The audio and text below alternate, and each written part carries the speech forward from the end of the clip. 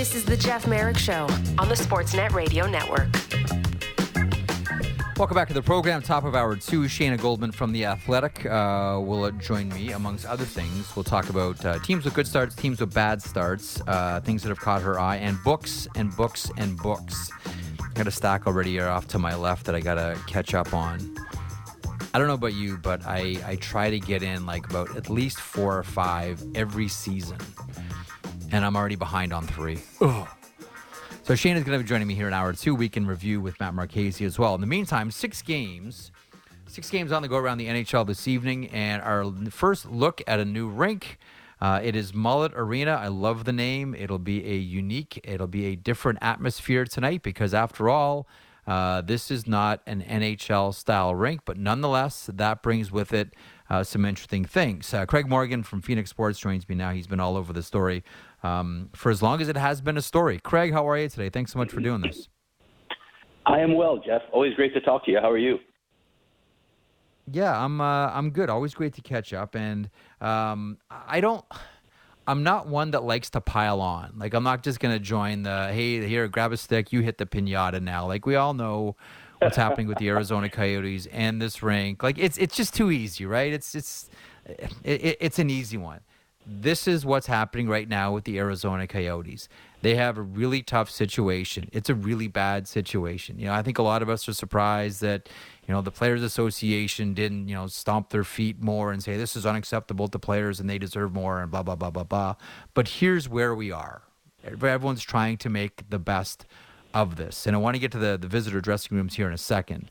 But from your point of view, as you walk in the rink, when you look outside the rink, as you talk to people in and around the hockey community there, what is the overall consensus about this rink and what the hockey experience in Arizona is going to be this season and probably for the next 2 or 3? Well, let me start by addressing the first thing you said. I think it's fair to point out all the flaws here, all the problems, and even though everybody knows them by this point, I think it's fair to bring those up in any discussion of playing at Mullet Arena. It's also important to be balanced in your reporting and point out some of the things that might be good about it, and sometimes that's lacking in some of the reporting that I see. But with Mullet Arena in particular, I can tell you this, having been in there multiple times now, having covered Arizona State's last series with Colorado College, it's a terrific college arena, Jeff. The atmosphere is fantastic. Just the whole vibe of being on a college campus, having a student section, the intimacy of the building. I know that term has been used a lot, but the acoustics of it has a low ceiling. It's very loud. It's a terrific experience. And then when you look at the surrounding area, you understand, and this is something that I've been banging the drum on for 2 decades now, why this is the right location and Glendale was not. There's so much to offer on this campus. The vast majority of their season ticket holders and their premium season ticket holders live on this side of Phoenix. The offerings in Tempe are amazing. South Scottsdale, Old Town, is only 5 miles away. There's a lot to offer in this area, so it makes sense. You see what is possible down the road. Clearly, this is not ideal. It's a temporary situation. It's too small. There are drawbacks like the visiting locker rooms that we're going to talk about, but it's with a goal in mind, and that goal could be, realized at some point soon. Well, let's get to it then, and we'll throw the pictures up here of the visitors' locker room here. If you're watching on Sportsnet 360 right now, I mean it's an easy one. It's an easy one to look at and say, oh, this is ridiculous. This is an NHL standard.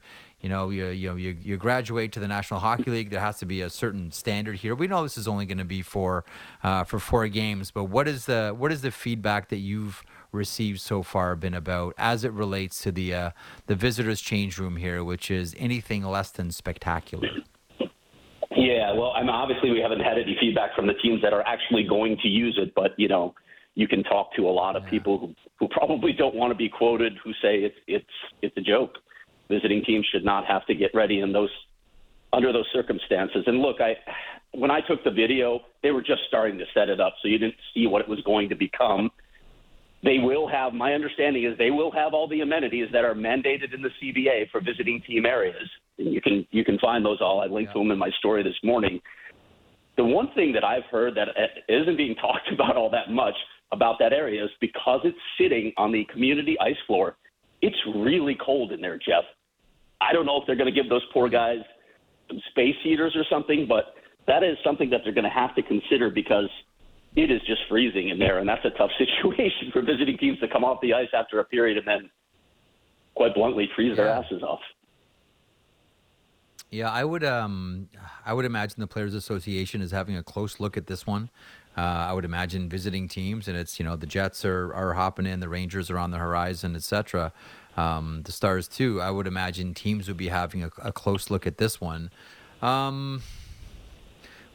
The long-term plan for the visitors' room, like when will that finally be done? And quite bluntly, what's been the holdup? You mean for the annex itself? Yep. Yeah. Well, it was there were a number of things. Let's be honest. First of all, when the situation reached an impasse with the city of Glendale and Gila River Arena, I think the Coyotes for a while really thought that Glendale would relent and take them back at some point because it makes financial sense for the city of Glendale to have an anchor tenant in that building.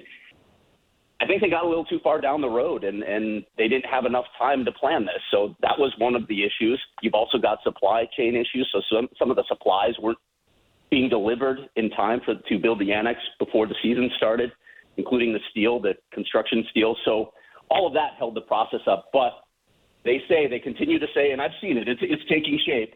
They say it will be ready for all of their home games after these first four. So the Coyotes go on the road for 14 games after this 4-game homestand. When they come back, the annex is supposed to be ready. It will house the Coyotes. It will also house the visiting team.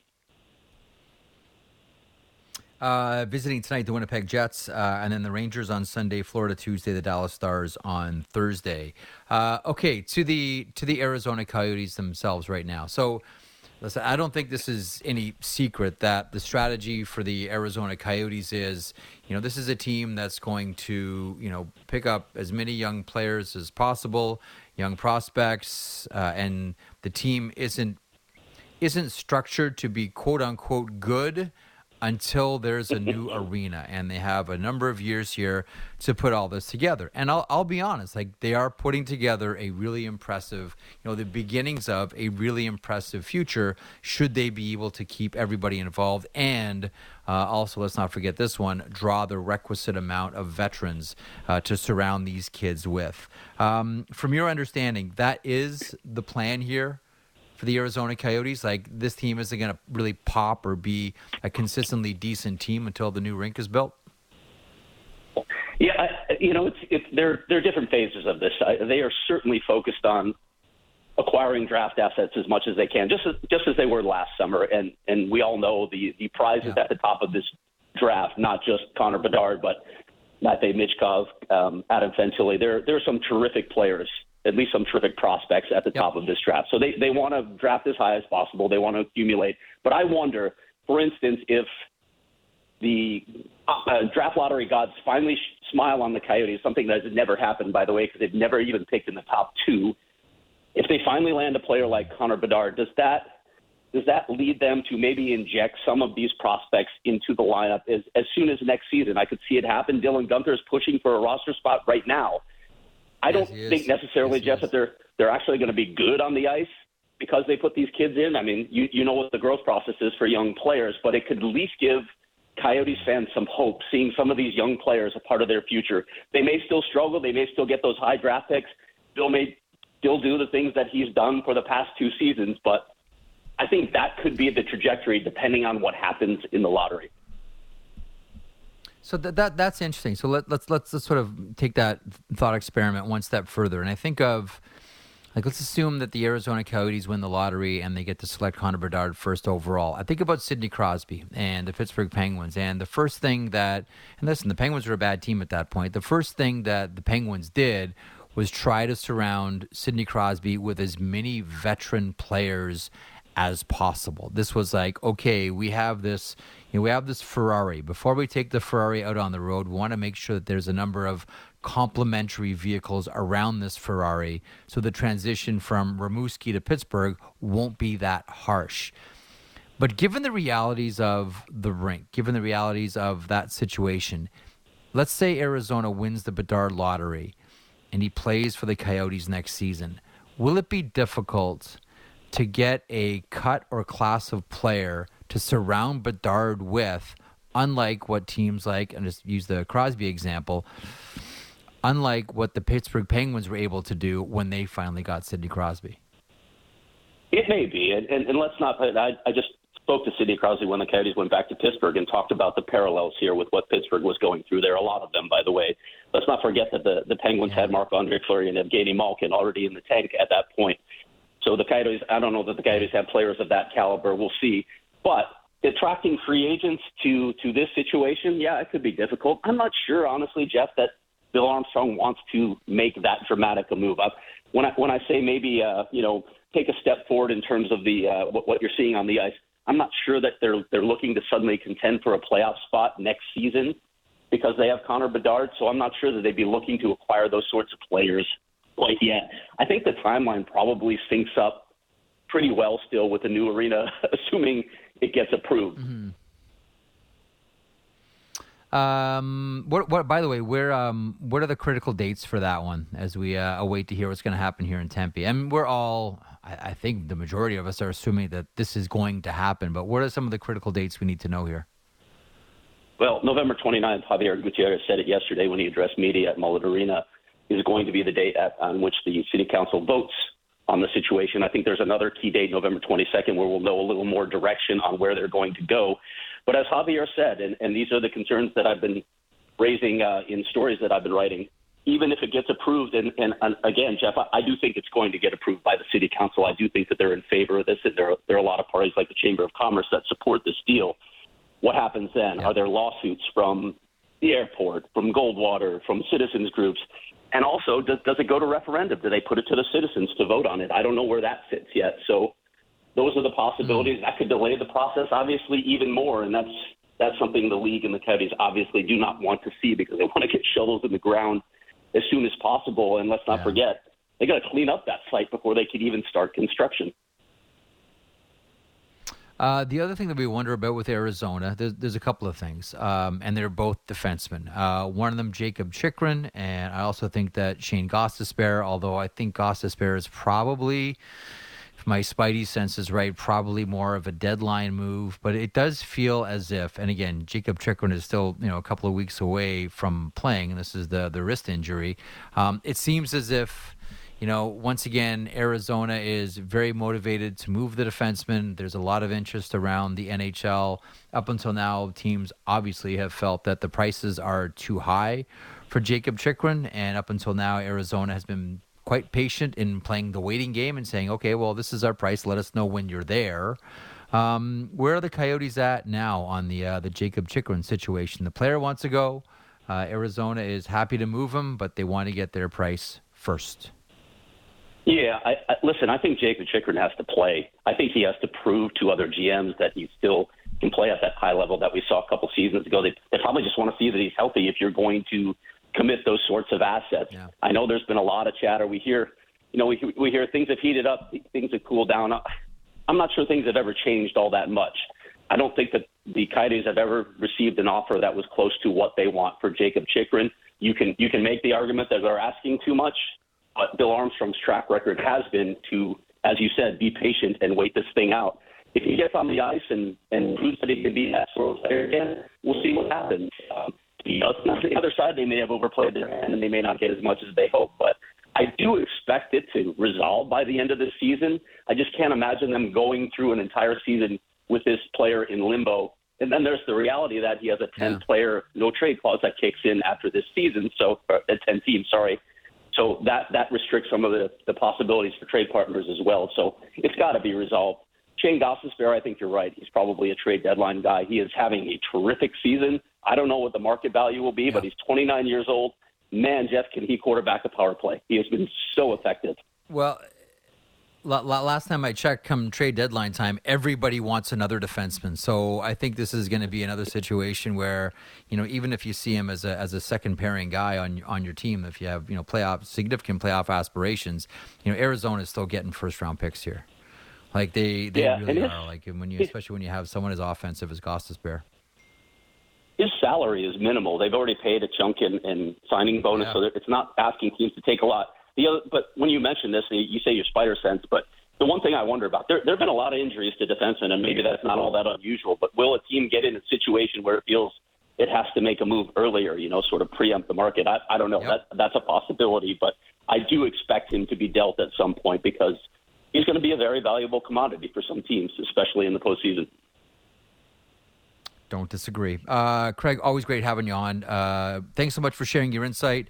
Enjoy the game tonight. Regardless of what happens, this is going to be the most unique atmosphere anywhere in the NHL. Enjoy it tonight. The Coyotes facing off against the Winnipeg Jets. Thanks so much for stopping by. Thanks, Jeff. Appreciate you having me. There he is. Craig Morgan from Phoenix Sports has been all over this story from day one. Tonight we'll see the mullet. The mullet is coming out. The Mullet Arena, the Winnipeg Jets are in town in the most controversial visitors' room around the league. And it'll be that way for 4 games. Jets, Rangers, Panthers, Stars, those will be the teams that dress there. Pictures available everywhere on the internet. Shayna Goldman from The Athletic joins me in a couple of moments. Week in review with Matt Marchese. It has been an interesting one, and Matty maintains I've said the nerdiest thing I've ever said this week on the show. Really? Let's see what that is. Stay tuned. Hour 2 is on the horizon. Keep it here.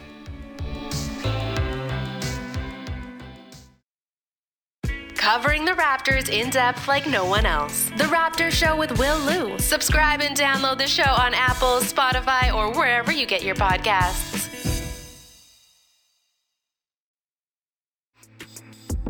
This is the Jeff Merrick Show on the Sportsnet Radio Network. Welcome back to the program. Welcome to hour 2 of the show. Coming up at the bottom of it, Matt Marchese stops by, maintaining that this week on the program I've said the nerdiest thing that I've ever said. That covers a lot of ground. We'll see what that is coming up at the bottom of the hour. In the meantime, Shayna Goldman is no stranger to this broadcast and no stranger to hockey fans everywhere. She's a double threat. She is a writer with The Athletic. She is also the co-host of the Too Many Men podcast alongside Allison Lucan and Sarah Sivian. Shayna Goldman joins me now. Shayna, hello. How are you today? Hey, I'm good. You, something nerdy? That could be so many things.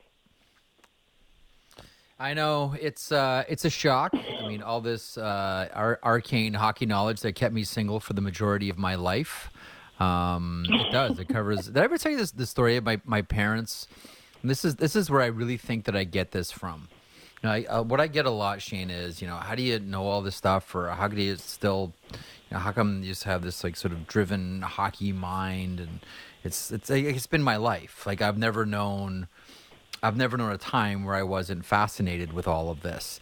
My parents, when I was a kid, when they first realized that I had an interest in hockey, the Hockey Hall of Fame, before it moved to where it is now on Front Street in downtown Toronto, used to be at the Canadian National Exhibition Grounds. And I loved it, but we'll be blunt, it was a dumpy old Hall of Fame right next to the Canadian Sports Hall of Fame. There were dual Hall of Fames beside each other. And my parents would literally, and maybe this is why they've never been on the cover of today's Parent magazine, I don't know.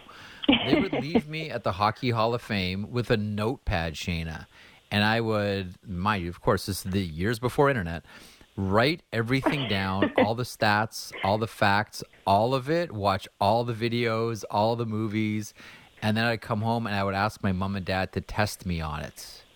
That's the formations of where I end up being part of groups like the Society for International Hockey Research, etc. But that's where the love of it came for me, like learning about hockey history and studying old books, etc., and watching old videos. How do you come by hockey? I'm always interested in everyone's origin story. That's my origin story. I've just always been around it, and I think the Hall of Fame, which kind of acted as my babysitter now that I think about it, because I've been there for 7 or 8 hours at a time. How did you come by hockey originally? Well, that's a very nerdy start. Mine, surprisingly, is not as nerdy. I grew up with hockey fans for parents. I had a dad who was an Islander fan, and my mom was a Ranger fan. They did not watch games together. If their teams were playing, they did for like the 80s Cup run, like I know they watched together, and I heard stories of like, you know, the superstitions, like if you sit on this spot on the ottoman, the Islanders would win this game in overtime, and, you know, Mom would be like kicking it out from under my dad and things like that. But when I was older, they watched separately. So I just started watching, and I picked the Rangers. They were the easier choice for me. But I watched Islander games because I grew up on Long Island, and a lot of fans are Islander fans. Yep. And they always had something to say about the Rangers. So I watched all the Islander games so I could properly tell them why their team is bad and just annoy them. And then I just started doing that for all other teams. I'm like, well, you know, I like having that league-wide perspective because I would hear people talk about the Rangers and I'd listen to them. And even though we were rooting for the same team, I'd be like, you are so wrong in what you're saying. So me, the obnoxious know-it-all, had to get that league-wide perspective to be like, here's why you're wrong. Who were your, for me growing up, like I was in, born in southwestern Ontario, born in Toronto, and we would get, you know, this is the, you know, years before the NHL package where you can watch all the games. We would get Hockey Night in Canada on Saturday nights in our region. That was Maple Leafs games. Every now and then we get to see a Montreal Canadiens game with one of the best, you know, broadcast booths of all time, Danny Gallivan and Dick Irvin. But I would watch a lot of Maple Leafs games and watch a ton of Buffalo Sabres games. Like I grew up with the sound of Ted Darling as the Buffalo Sabres play-by-play voice in my ears. And it was the French Connection, and then it was Danny Gere's Buffalo Sabres. I grew up loving the Buffalo Sabres and watching tons and tons of Maple Leafs games. And, you know, my guys were the French Connection, Boreas Salming with the Leafs, Mike Palmateer, certainly Daryl Sittler, these types of players. Who were your players when you first started watching that you gravitated towards? It was definitely like the Brian Leaches, you know, it was the end of his career when I really started watching, but then it was the core of, you know, the last Ranger Cup team. It was the Dan Girardis and the Ryan Callahans and the Henrik Lundqvist were the players, you know, once I had functioning brain cells and could actually understand hockey, and I was like, you know, 12, these are the players like up and coming. And so it was nice because I got to follow their entire career. And, you know, they were players I definitely had bias about too, which is why, like, I did not want to write about the Rangers ever. I thought I'd be one, biased, two, would lose my fandom. And it turned out I wasn't biased. I think I'm harder on them than most. And two, you lose the fandom a bit, you know, as you're writing about them because you don't care how the players do as much. You care about being right and doing your job well. But those were the players for me. And it's funny looking back on it, the Mark Stahls and Dan Girardis, because later in their careers, I know I was incredibly harsh on, you know, both of their games. Mm-hmm. I wanted to ask you about books. I want to get into what's happening around the NHL, but you're like me. You're a book nerd too. So I always have at least a couple of hockey books on the go, and I always try to read at least 4 or 5 throughout the season. And right now I'm really behind. Like I'm already behind 4 books. So when I was mentioning this on the program, I think it was yesterday, there's a new one that just came out called Behind the Lens. It's mainly a photography book, but it's got little stories about each of the WHA teams. It's called Behind the Lens, the World Hockey Association 50 years later. For those watching on 360, that's what this thing looks like. It is gorgeous, and the photographs are spectacular. Also, I have yet to crack the spine on a book about, you want to get geeky here with me, Shayna? A book called Leading the Pack, 50 Years of Sudbury Wolves Hockey History. This one's written by Scott Miller. Again, look at that spine. Spine is still intact, have not cracked it. I got to get going on that one. Another one, and this will hit you where you live, is a book called All Roads Home, A Life on and Off the Ice by Brian Trottier, who I loved and I still think is one of the most underrated centermen the game has ever seen. Ever. As much as you can be underrated as a Hall of Famer, Brian Trottier is that guy for a lot of people. The other one is a book called, and I'm halfway through this one, so I'm kind of fudging it here a little. It's called When Canada Shut Down. It's 72 amazing untold stories from a Canadian and Soviet perspective about 1972. And what I find fascinating about this one's written by Sean Mitten, Paul Patskou, and Alex Braverman. Paul Patskou, by the way, for my money, probably, and I'm biased because he's a buddy of mine, the best hockey researcher I've ever met, and I would think the best hockey researcher ever, period. Anyway, a lot of what I love about this book is that there's a lot of stories. We hear a lot of stories told to us from the Canadian perspective. We never hear from the Soviet perspective as well. And the Soviet perspectives on 72 are fascinating. So that's where I'm at on hockey books right now. I've got 4 on the go, but really I've only got the one because I got to crack the spine on the other 3. How many books do you try to keep on the go at any time? Over the summer, I definitely read more because, like, my whole vibe is just sitting out by the pool and reading books. Like, that's all I want to do. And this summer, I actually did not want to read about hockey. I was like, I'm done. I need a break. I read about baseball instead because this is where my nerdy brain goes. And so I have that. And my next book that I have 2. I have a sports book and a non-sports book. I have Midnight in Chernobyl, and I have Arthur Ashe's book. So those are the next 2 on my docket. And then I want to get back into the swing with hockey books. I have the Rebel League. That's on my counter to read. And I think I have Nick Lidstrom's book. Ed Willis. Sorry, Ed, if I can just pause there. Rebel League by Ed Willis is one that I encourage everybody to read. You don't even have to have any interest in the WHA. It's just a great book with amazing hockey stories. Sorry, I just have to interject because when anyone ever mentions Rebel League by Ed Willis, I've always got to jump in and say two thumbs up to that one. Yeah, that was when I started, and I didn't get around to finishing because I think I was like balancing multiple books at once, which I'm trying not to do now because I want like one sports, one non-sports, so it's a little more cut and dry, and they don't, like overlap into each other. But that is on my shelf, so I am gonna get back into the swing of it. But I was like, taking a step back, and I was reading about football, and I was reading about baseball, and I bought a book about basketball, which I never thought I'd do, but it was about like data in basketball because, again, as nerdy as it gets. The Brian Trottier book, though, that intrigues me. I'm definitely going to buy that one for my dad for his birthday next week, and I'm going to, just take a test read of it first. It's a loved book, Dad. It's a well-loved book. Yeah, it's called All Roads Home. I don't know if you've ever spoken to Brian Trottier. One of the nicest men you'll ever. One of the interesting things about Brian Trottier is, Shayna, is his family out west. So he's from Western Canada, and he's a musician, plays guitar, sings. His whole family, they had like a family act. They were kind of like Western Canada's Partridge Family. Back in like the 70s, and they would travel and do shows. And to this day, Brian Trottier still performs. He'll tell, the story about, seeing Mike Bossy before he passed and, playing guitar and singing songs and just like a really nice, decent human being who just, happens to be one of the greatest, hockey players that the game has ever seen. When you look at your hockey shelf right now, I swear we're going to get into hockey today. Just indulge me with Shayna for a couple of minutes. If I looked at your hockey shelf right now, what would be on it? Like, what jumps out at you as hockey books that you've loved over the years? I have the NHL, which is probably like the thickest book, and it's just a history of the NHL. It was something I read while I was in grad school, and I loved it. We were assigned to read, I think it was like America's League for football, and I wanted the hockey equivalent of it because I loved it so much for the NFL.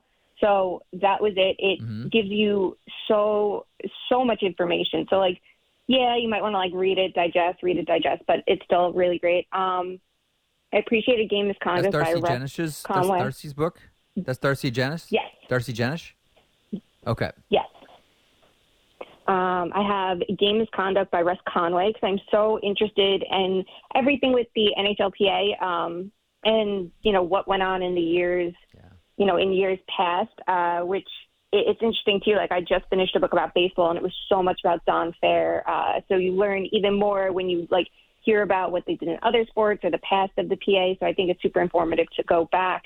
And the Russian Five, I think I read that last summer, and it was one of the easiest reads for a hockey book because sometimes they do feel a little bit dense, and sometimes it's so many serious topics. But that one, it was just so easy to read and so interesting that it took me 2 or 3 days, and I just flew through it. So I think that I cannot get enough content on the Red Wings. It's a fascinating organization, a fascinating team. I have yet to read Russian Five. It's on my list. I have the book somewhere, I think in the upstairs library. I got to get to that eventually. But it's interesting you mentioned Game Misconduct by Russ Conway. So I used to talk to Russ, this would have been around between about 2004 to 2007 all the time. Because like you, I was fascinated with the Eagleson story and what he did to the NHL Players Association and how he financially ruined a lot of players and which players stuck with him. Eyebrows are always raised when Bobby Clark brings him places. But Russ was a fascinating guy, and the thing that I always loved about Russ Conway was, Russ didn't work for a huge paper, yet he was able to completely take down Alan Eagleson, and he did this with other, sports industries as well. Whether it's football, whether it's auto racing, Russ was like the proverbial pit bull on a pork chop, and he was, almost single-handedly responsible for bringing down Alan Eagleson. A follow-up to that, if you're interested in the Players Association and the dynamic between the Players Association and the NHL, Shayna, is a book called Money Players by Bruce Dobigan, which I've given that book out to a number of people. That is an outstanding, if you want to understand the inner workings of how things work and where agents fit in, and the acrimony between the two sides, certainly between Bob Goodenow and Gary Bettman. That is one that I recommend to everybody. Money Players by Bruce Dobigan. If you want to understand how this league really works, that is a great book to read. Yeah, I actually have that one. I read it, and I definitely agree with you that that's a good one to read, just to understand everything. I think it helps to have the background. Even if you want to learn more about Gary Bettman, there's the instigator that, love him, hate him, agree with him, disagree with him, just to get the background of it some more. It just helps, I think, and you can understand current decisions when you go back and read and understand, patterns and trends from all of those, higher ups in the league in PA. Yeah, I don't think, what's the old Mark Twain line, hockey or history doesn't repeat itself, but sometimes it rhymes, as context continues to shift. History is not actually identical, but there are always hints of it, pointing at where the future may go. Anyway, getting sidetracked here. Okay, so this morning, here you go, Shannon, here's a peek into my life. So this morning I'm walking my dog, and I'm listening to the latest podcast from you and Allison and Sarah, Too Many Men. And at one point you say, yeah, water is overrated. So if water, Shayna, is overrated, where do you rate oxygen? I mean, it's important. They're both essential, but I'm just I'm not a big water drinker, and my friends have bought me the nicest water bottles to try to change that. And most of them too, aren't dishwasher safe, but I'm like, this is not happening.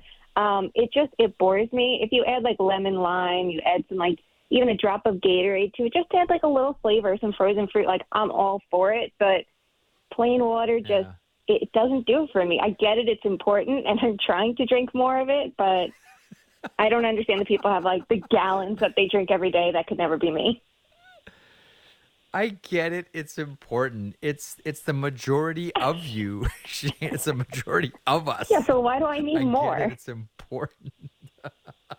That line is the product of a discussion that you and Allison and Sarah were having about Phil Kessel. And now that he is technically the Iron Man in the NHL, historically no one has played more consecutive games than Phil Kessel. And we all start to, really look at this entire body of work that Phil Kessel has laid in front of us, using one of the most unlikely bodies in hockey ever. What are your thoughts on Phil Kessel, both now and the history of Phil, from the Bruins to the Maple Leafs to the Penguins, Coyotes, and now to the Vegas Golden Knights? Where are you at on Kessel? I'm a big fan of Amanda's brother because he, too, doesn't want to drink water. He wants to have whatever snacks and drinks he wants, and he's still going to thrive.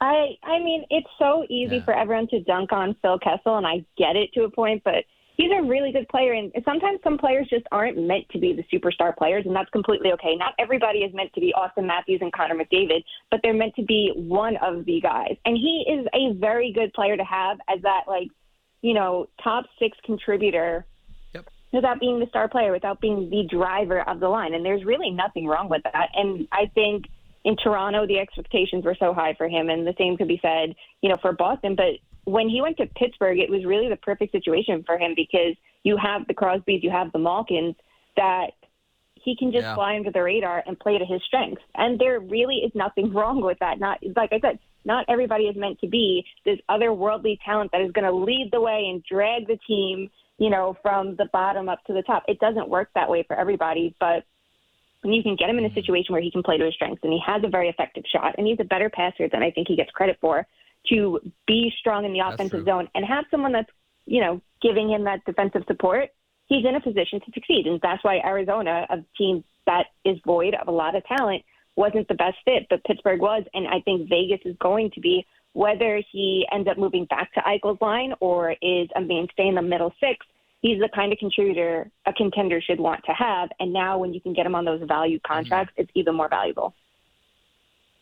Yeah, you know, the one thing that became evident after the trade with the Boston Bruins was, you know, he's not going to thrive as because that was, you know, the Maple Leafs are rebuilding, and they, you know, we all know about the 2 first-round draft picks, etc.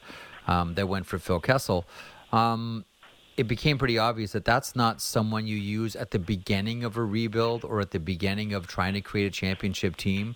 That's like that last piece, and that's what Pittsburgh did, right? Like that was the final piece of the puzzle before Cups. Like, he's not the guy that you started with.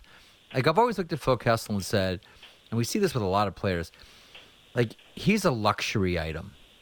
You know what I mean? Like, he is a luxury item for a team. He's someone that can score a quote unquote easy goal just by skating down the wing and snapping his wrist, and it goes in.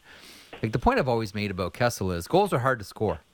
Goals are hard, and if you're on a team that has to grind for every goal, games are really, really hard. And it lightens your bench when someone, you know, in a period has 2 rushes and snaps his wrist, and all of a sudden he's got 2 goals, and the whole bench just goes, okay, good. We're back in the game, or we've cushioned our lead, etc. To me, that's the value of Phil Kessel. To me, again, he has been, in this generation, one of the great luxury items for teams to have. Like, when the Penguins won the Stanley Cup, and you can make, and I think rightfully so, a case that he should have won the Conn Smythe Trophy. Sorry, Sidney Crosby. Phil could have won that Conn Smythe Trophy, but he would have won it as a luxury item. Like, he's not the key guy that you build around, but he's the guy right at the end. You're like, okay, the fact that we have this guy means we're probably going to win. It's like, I remember having a conversation. Here you go. Here's a Rangers Devil point. Not Rangers Islanders, but Rangers Devils. I remember having a conversation with Bobby Holik. So Bobby was a standout as a third-line center, playing with the New Jersey Devils, winning the Stanley Cup.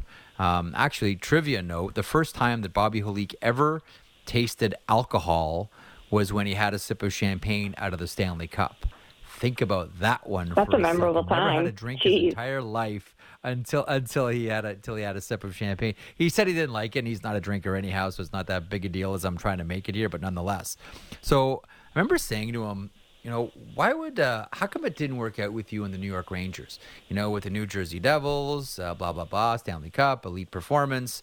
Nobody wants to play against you. Matt Sundin is trying to get you to the Maple Leafs because he hates playing against you, and he's not the only one, not the only center that doesn't want to go up against you. And, you know, Mike Gillis helps him get that, you know, that insanely large contract from the Rangers. And I said, how come it worked out in New Jersey and it didn't work out with the Rangers? And he said, it's very simple. If Bobby Holik is your third line center, we're going to win the Stanley Cup. But if Bobby Holik is your first line center, we're not going to win the Stanley Cup. And I looked at Bobby Holik on the New Jersey Devils differently after he told me that. I was like, yeah, you know what? He was he was another luxury item for the Devils. Like, if that guy's your third line center, woof, you are probably going to win the Stanley Cup. Much like if Phil Kessel, when he's, you know, snapping in 20, 30, you know, 35 goals, if he's on your third line wing playing with Nick Bonino, yeah, chances are your team's good enough, you're going to win the Stanley Cup. You see where I'm sort of heading with Kessel on this one as a luxury item piece? Yeah, absolutely. And, you know, it's a good thing to have because, first of all, the more spread out your offense is, the better you're going to be. Obviously, it's great to have a 50 or a 60 goal scorer, but if that player's offense dries up or the defense knows to target them the entire time or they go down with injury, you're screwed. You need it that you have multiple sources of offense. You don't want it that's too spread out, that you don't have like one star player. You don't want it that you only have a star player. You want that nice distribution of offense especially because, if it's the case of the Penguins, that third line's going to get softer matchups because, top defenders are thinking about Crosby and Malkin, that it leaves a little bit more room. So if you have the depth that your third line is going to be going in those weaker matchups, you have a better chance of success offensively. And you can look at the teams like Tampa Bay and players like Tyler Johnson. As the Lightning got deeper, his role changed and he moved down the lineup. And that's a good thing for the Lightning. It's obviously tough for him, but, if he's your first line center, you're probably not winning Stanley Cups. But if he's playing in your bottom six and that's the testament to your depth, that's a good thing. And, the same goes for a player like Yanni Gourde. If he's on your third line, that's a move in the right direction. And that's why it's interesting when teams see Stanley Cup winners and hand out those huge contracts, like a James Neal wins playing with Sidney Crosby, and you think now he is the otherworldly player that's going to lead the way for your team. Like, that's probably not the case. It's just that they maximize the situation. And the same goes for the Blake Colemans of the world, getting those huge deals after being key players, and they're getting paid like, second liners when they're more suited to a third line team, third line role, because on a Stanley Cup winning team, you need that depth instead of just a lot of players making a lot of money for like these roles they're not cut out for. So the more, teams can learn from the mistakes of contracts past, even just of the last couple of years, the better shape they're going to be in. So you can find that low risk, low salary player like a Phil Kessel who can really, solidify your middle six. Dmitry Kristich on line two. Let me ask you about the idea of fool's gold, okay? So I know you spend a lot of time thinking and writing about things like this. Which team right now looks good but isn't good? Like, take us through the underlying numbers on a lot of these things. Who looks good but is not good, Shayna? The Flyers. They are exceeding everyone's expectations right now, and they even have, at 5-on-5, they're scoring like 54% of the goal share while they're on the ice, when expectations have them closer to under 40% of the goal share based on their offensive generation, which isn't great, and their defense, which also isn't great. But amazing goaltending can change everything. The thing with the Flyers, though, is that I think is so important is it seems that John Tortorella does understand that this is not the way to win games. This is not the way you want to play, and there is a lot of work to be done below the surface because you can't rely on goaltending to stay at this level that long. It's not sustainable, especially for a player who isn't considered one of the greats just yet, like the Vasilevskis or the Shesterkins you would expect that season-wide elite play from. But I think what's good for them is that the coaches acknowledge it, and they're not just saying, hang your hats on these wins. It's keep trusting the process, keep building, figure out a way to be better below the surface. So when the goaltending does fade, which it's going to, the defense and offense can start meeting it in the middle. So it's a better, path moving forward. And given their personnel, like, it's only going to be so high, but Tortorella is really good at making a team greater than the sum of their parts. So that's the team off the bat that, they're really not as good as their record shows. Are the Boston Bruins as good as their record shows? Because right now the Boston Bruins look like they're world beaters, 7-1. Brad Marchand comes back to the mix last night, 2 goals and 1 assist. Charlie McAvoy on the horizon. We'll see when he joins the mix officially for the Bruins. Are they as good as their record indicates right now? Yep, they're excellent. You could look at any which way. Like, special teams, they're crushing it. The power play is so good. Just got better with Brad Marchand. Last night was a very good example of it because the Red Wings penalty kill has been very strong this year, and last night it conceded 3 power play goals because that advantage is unstoppable. But at 5-on-5, this is a team who is playing strong below the surface, and the results match. Sure, the Pastrnak line is always going to outscore expectations, but, when we look at expected goals, we're not talking about finishing talent, which we know that they have. And when we're using public data, we have the limitations of not having pre-shot movement. We know that players like David Krejci and Taylor Hall are giving Pastrnak even better setups to make the quality of those chances more dangerous than we can encapsulate right now. But that top 6 is so good right now. You have Jake DeBrusk playing on another level. Patrice Bergeron is Patrice Bergeron. Pastrnak is just earning more of a raise this summer.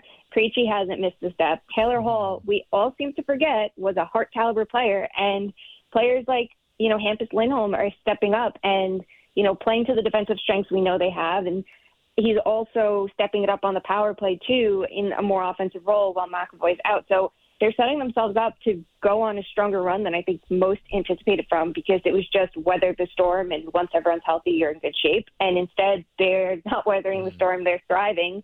The only weakness you could say is goaltending. Linus Ullmark's been great, Swayman hasn't, but even last year, it was kind of similar. Like, Ullmark got off to the stronger start, then Swayman took over as the number one, and it can ebb and flow back and forth. And when you have a goaltending, that construction like they do, where you have a 1A and a 1B, you can easily go back and forth based on who's hot. So I think that they're in a great position to succeed. Let me close with this. Quick question about the Oilers and the game against the St. Louis Blues this week. And they just beat Chicago yesterday in another exciting game that both teams tried to hand off to the other squad. But that game against the St. Louis Blues, to me, that was the best game I've seen all season. You watch a ton of hockey as well. If you want to weigh in on that one, that's fine. But the one thing I wanted to ask you, how good are the Oilers right now? And when you look at how watchable they are, to me, one of the enduring images that I'm going to take out of this week, I just chuckle even thinking about it, Shayna. You saw Leon Draisaitl on his knees deke out Robert Thomas like he was playing mini sticks with the kids in the basement. To me, that is one of the... I may just have that image in my head whenever I see Draisaitl, maybe for the remainder of the season and maybe the remainder of his career. So I guess this is multifold. Your thoughts on the Oilers? Are they legit? And your thoughts on Leon Draisaitl?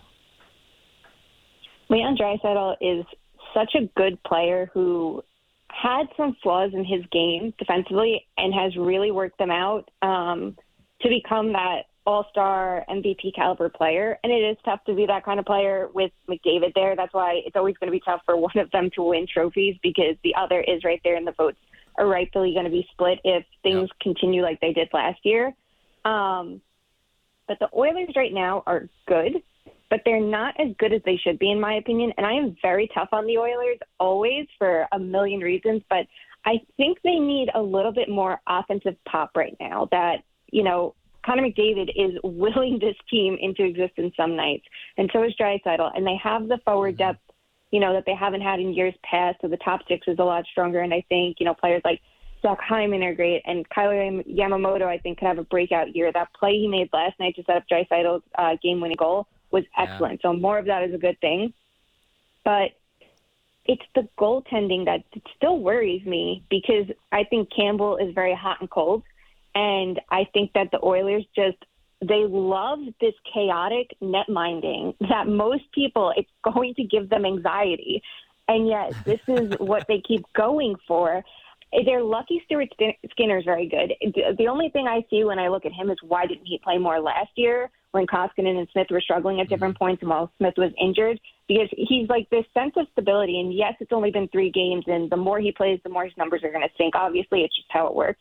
But he really can be the strength in net they need, I wonder. And I want to see how Campbell continues. But that is the concern for me right now. And there are times, last night in particular, they were very poor defensively against a team that is not very good. And some of it was coming off the power play opportunities that Blackhawks kept getting. But even at 5-on-5, they need to protect the middle a little bit more. So the adjustments they made mid-year last year, we need to see them a little bit more, and, a couple tactics tweaked to tighten up just a bit more, so there's not as much offense coming from the circles as there has been this year. Mm-hmm. There were, you're right about that. There were a ton of penalties last night in that game. There was the referees were putting candy in the penalty box. That was, every time you look up and look at the screen, you got the penalty gate opening. Anyhow, I know you have a busy afternoon of drinking water on the horizon, Shayna, so we'll let you get to it. Thanks as always for stopping by. Great job as always with The Athletic and the podcast Too Many Men is Must Listen, along with Allison Lucan and Sarah Sivian. Thanks so much for this, Shayna. We'll talk soon. Okay, thanks for having me. There she is, the great Shayna Goldman. who stops by on a regular basis here on the program. Going to pause, going to step away, going to come back, and we're going to find out the geekiest thing said this week. And I believe a public apology is on the horizon from Matt Marchese as well. And Elliot promises visuals of a Marchese haircut. This is all very intriguing stuff. Matty Marchese in the Weekend Review coming up in a couple of moments. Keep it here. Merrick Show continues. Sportsnet Radio Network, simulcast on Sportsnet 360. That's where we are. Thank you. Here we go. Smart takes on the biggest stories in sports. The Fan Drive Time with Ben Ennis. Subscribe and download the show on Apple, Spotify, or wherever you get your podcasts.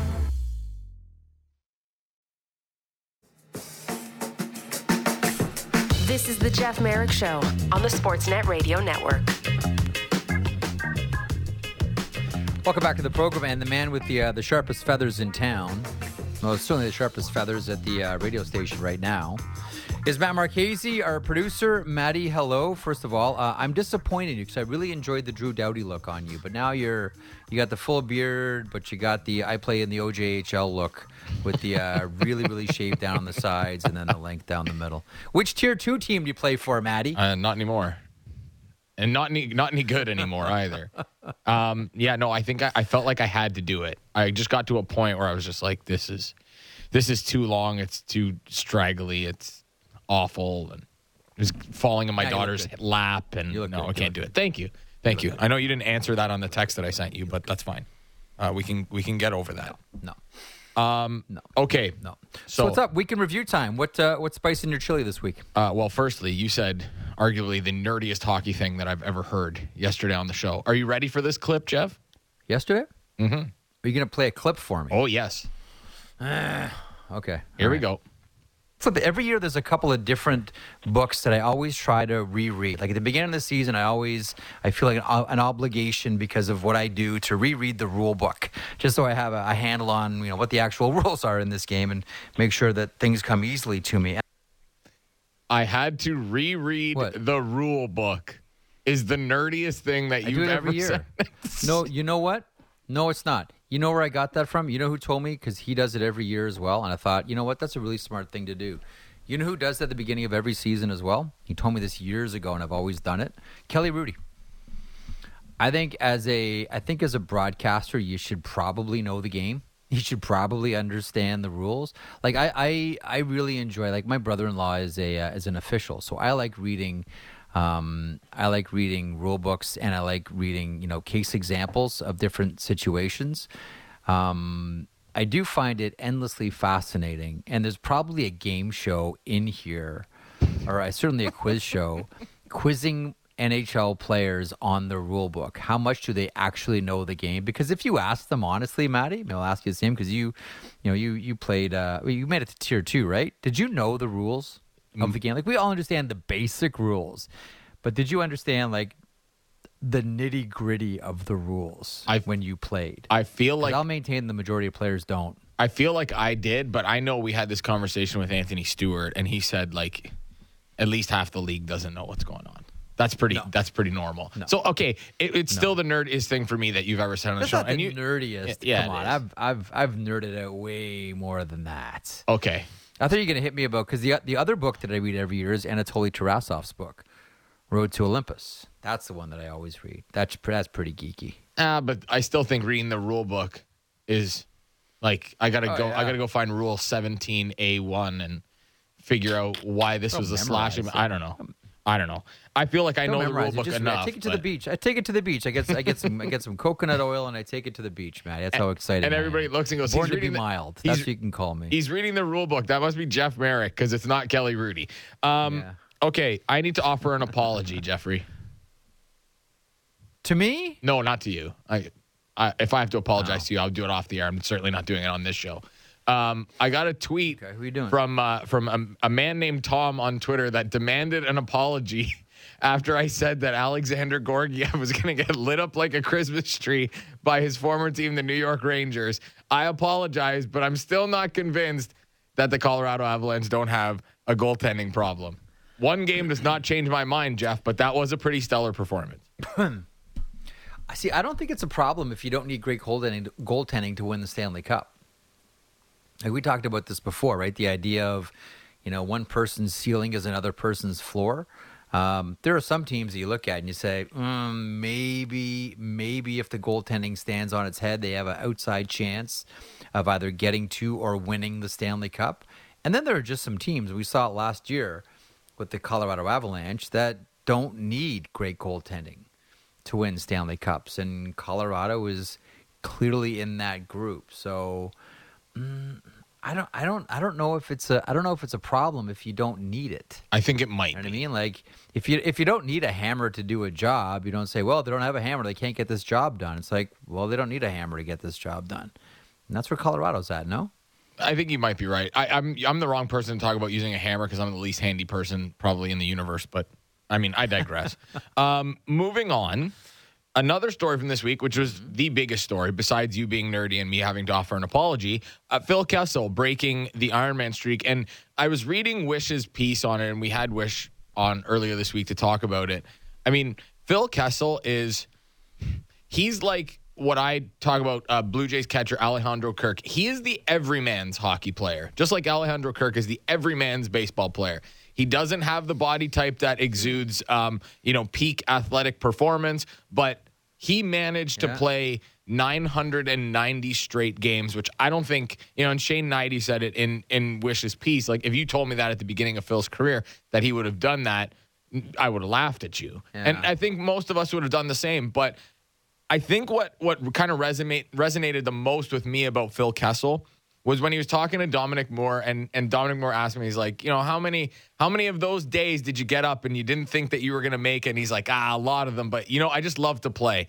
And that to me is just such a Phil Kessel thing. And I loved every single second of that, because there are guys, and you and I know this, and I don't think a lot of the public has this perception, but there are a lot of people that play in the NHL. Not a lot, but there are a few people in the NHL that play that don't really like hockey. They're just really good at it. And Phil Kessel absolutely loves to play. And I appreciate that about Phil Kessel. So congratulations to Phil on breaking the record. Yeah. I think there's a lot of people like that in every single industry. Like, I think there's a lot of people that cover the game that have no time for it anymore. I think there's a lot of people that play the game that have no time for it anymore. But I think that's true of every profession. I really do, whether it's broadcasting, whether it's writing, and I'm just focusing on sports here to begin with. I don't think that is exclusive to. I don't think that's exclusive to hockey itself. A couple of things on Kessel. So I was trying to figure out. So when was the last time? Because you're right. Like, the everyman phenomenon is a great one. Like, wherever Brad Marsh went, like, fans right away were attracted to Brad Marsh because he just looks like, this lovable bear, like, that really works really hard and is squeezing the most out of, Marsh will tell you, I didn't have much talent, but he was on one of the most talented blue lines of the last generation, that Philadelphia Flyers blue line with McCrimmon and Crossman and Mark Howe and Brad Marsh, and J.J. Daigneault was the fifth. But he was really relatable to fans. The person that I came up with, and again, he's much like Phil, really known for his shot, someone that resonated with fans and almost became the everyman hockey player. Not that every man could shoot like this, I think, was Brett Hull, right? Because Hull had that, I don't want to say laissez-faire, because he really did compete hard. But he had that, just get me on the ice and I'm going to score a goal. Like the stories of, Hull looking back at Scotty Bowman and saying, like imagine saying this to, like, Scotty Bowman, you just let me know when you need a goal, Scotty. You just let me know. You put me over the board. Just let me know when you need a goal. And if you'll remember Brett Hull's Hall of Fame speech, he dedicated a whole part of it to beer leaguers. Like, how many hockey players in their Hall of Fame acceptance speech? Well, exactly. I remember talking to Ron McLean about this once, and he's like, "Well, yeah, because that's part of the relatability of someone like Brett Hull." When he starts talking about, the beer league players that are out there for the dreaded 10:30 start on a Tuesday night when they have to have to go to work the next morning. I think probably the most easily relatable player, probably to Phil, I'm sure there's another obvious example that I'm missing, but I want to say it's Brett Hull. The other thing about the Kessel phenomenon this week, I just wish it wasn't called the Iron Man streak. Like, I don't know who came up with the name Iron Man streak for most consecutive games. And one of the criticisms of this quote-unquote Iron Man streak is, hockey isn't a game you should be able to play 1,000 times in a row. Mm-hmm. Like, I know there's a lot of luck involved for Kessel, a lot of luck involved for Yandel, a lot of luck involved for anyone who's had those streaks. There's a couple of notable examples of the contrary where I look at Steve Larmer, and he played a really, really hard game. And his consecutive streak was ended because he just didn't want to play with the Chicago Blackhawks anymore, and he ended it on his own. He's like, I'm not playing. These are my principles. I don't care about this Iron Man streak of consecutive games. And he played the game really, really hard. I just wish it was called something other than the Iron Man, just the most consecutive games streak. Because I really think that Iron Man is kind of a misnomer. No insult to either Yandel or Phil Kessel, but I think you know what I'm getting at here, Maddie. Yeah, tweet at Jeff Merrick for all your suggestions for what this now should be called. No, I think with Phil, too, there's some incredible Brett Hull stories. Like, I remember hearing a story about him when he was in Dallas, and Ken Hitchcock was big on dump and chase. And he would get on Hull's case all the time. And apparently Hull went in, and I'm hearing this secondhand, but I laughed. He went in on a breakaway in practice, dumped the puck in the corner, and changed. And apparently Hitch just lost his mind about him doing that. Yeah, so there's another one about his fitness training. I think Doug McLean told me that story, which is an all-timer. But we don't need to get into all that. What? Hang on. He was really smart too. One of my favorite things that I ever heard Brett Hull talk about, and we always think of that great combination of Hull with Adam Oates. Because Hull would be, just sort of show up in a spot to score, and Adam Oates would get him the puck. Like we don't talk about Oates and Hull enough, I don't think, in the history of the game because they were so dynamic together. And he would just sort of show up in a spot. Oates would put the puck on a stick and snap of the wrists, and it was a goal. And Hull had the great line, and I always tell this to my kids too, and maybe you can share this with the team that you coach as well. Sometimes the best way to be in the play is to not be in the play. Because Hull would be outside of all of it, get to a spot to score. Oates would get him the puck right away, and he would score. But he spent a lot of time in the offensive zone being away from the play until it was time to be in the play. I always love that quote. Sometimes the best way to be in the play is to be out of the play. Yeah, I like that. Real smart stuff. I like that because I see Austin Matthews do that a lot. He goes even out of the zone to get back into position in a different spot. Just get lost for a little bit. By the way, the King Rebellion won last night in Georgina 6-3. We are 3-0-1. To start the season. Thank you very much. Wow. All coaching. 22 goals in 4 games. I think that has a lot to do with the forwards coach. But anyway, I digress. The Vancouver Canucks, they finally win a game, and ho-hum, here you go. Here's the Pittsburgh Penguins. The day after you get a win. Good luck tonight. Because the Penguins are a little bit perturbed at the way that they played the last 2 games against Edmonton and Calgary. Yeah, they're not in a good mood, and when a team like that, loaded with that skill, is in a sour mood, things generally don't end well. Now the Penguins have, I don't want to say fixed because I don't necessarily think it was totally broken, but they really stepped up their blue line. Like what Hextall and Burke were able to do. First of all, I'll predicate it on getting rid of the John Marino contract, but what they're able to do to help that blue line this offseason, because we focus so much on, the Penguins brought the band back and Letang is back and Malkin. What they were able to do in the offseason with that blue line, I still don't think they're done. But what they're able to do was real good and really helped to shore up that team. And as much as, re-signing players is going to be the story, I think the additions to that blue line are going to be just as big as the season progresses and we get into the playoffs. NHL's hard, man. Yeah, no kidding. NHL does not forgive you. Like you look at the Islanders, right? Like who are the Islanders? Like Islanders have this great game 2 nights ago against the New York Rangers. Well, I shouldn't say. Sorokin has an incredible night. Yeah, he was kind of good. Really good too. An incredible night against the Rangers, right? Like that first period, Sorokin was next level great. It's like, yes, that's why you consider him in the greats right now with Vasilevsky and Shesterkin. And what's the reward? Their next 2 games are against the Carolina Hurricanes and the Colorado Avalanche. Have fun. That's tough, but the league's tough, and I'll be watching tonight. I know you're going to be watching tonight as the Vancouver Canucks try to make it 2 in a row against a nasty, ornery, pissed off Pittsburgh Penguins squad.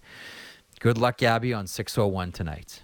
Yeah, I'll be watching because I'm a degenerate watcher and gambler, so I'm sure I'll place a couple of shekels. I was going to say gambler. Yeah, shocking. Hey, gambling has helped me watch more hockey. I mean, doing this show does too, but I mean, who wants to watch Arizona and whoever they're playing on a Wednesday night at 10 o'clock? Not usually me. I can find I can find something in every game that I enjoy. Yeah, that's fair. I think I've always maintained this. I don't care at any level, whether it's male, female, animal, vegetable. I can enjoy something in every single game. Like I don't Mullet think I've Arena? ever walked away from any game. Sure. Well, there's that, but there's something on every single team, and there's either a situation that maybe I haven't seen before or reminds me of something else. Like, I know I've watched a lot of hockey. You've watched a lot of hockey. People listening and watching, like if you're listening to a show like this or watching a show like this, you've watched a lot of hockey. Like, to be interested in what we do here every day, as a viewer, as a listener, you've watched a ton of hockey. And you're probably the same way that I am, which is you can find something of interest or value in every single game, no matter what level it's played. Some thank yous. Thank you to my producer, Matt Marchese. Thank you to Sheena Goldman. Thank you to Craig Morgan. Thank you to Elliot Friedman. Thank you to Lance Kennedy, the returning Lance Kennedy. And thanks to Jen Rolnick for making this thing all look good on the Magic Eyeball. Enjoy your weekend. Enjoy Hockey Night in Canada. We're back on Monday.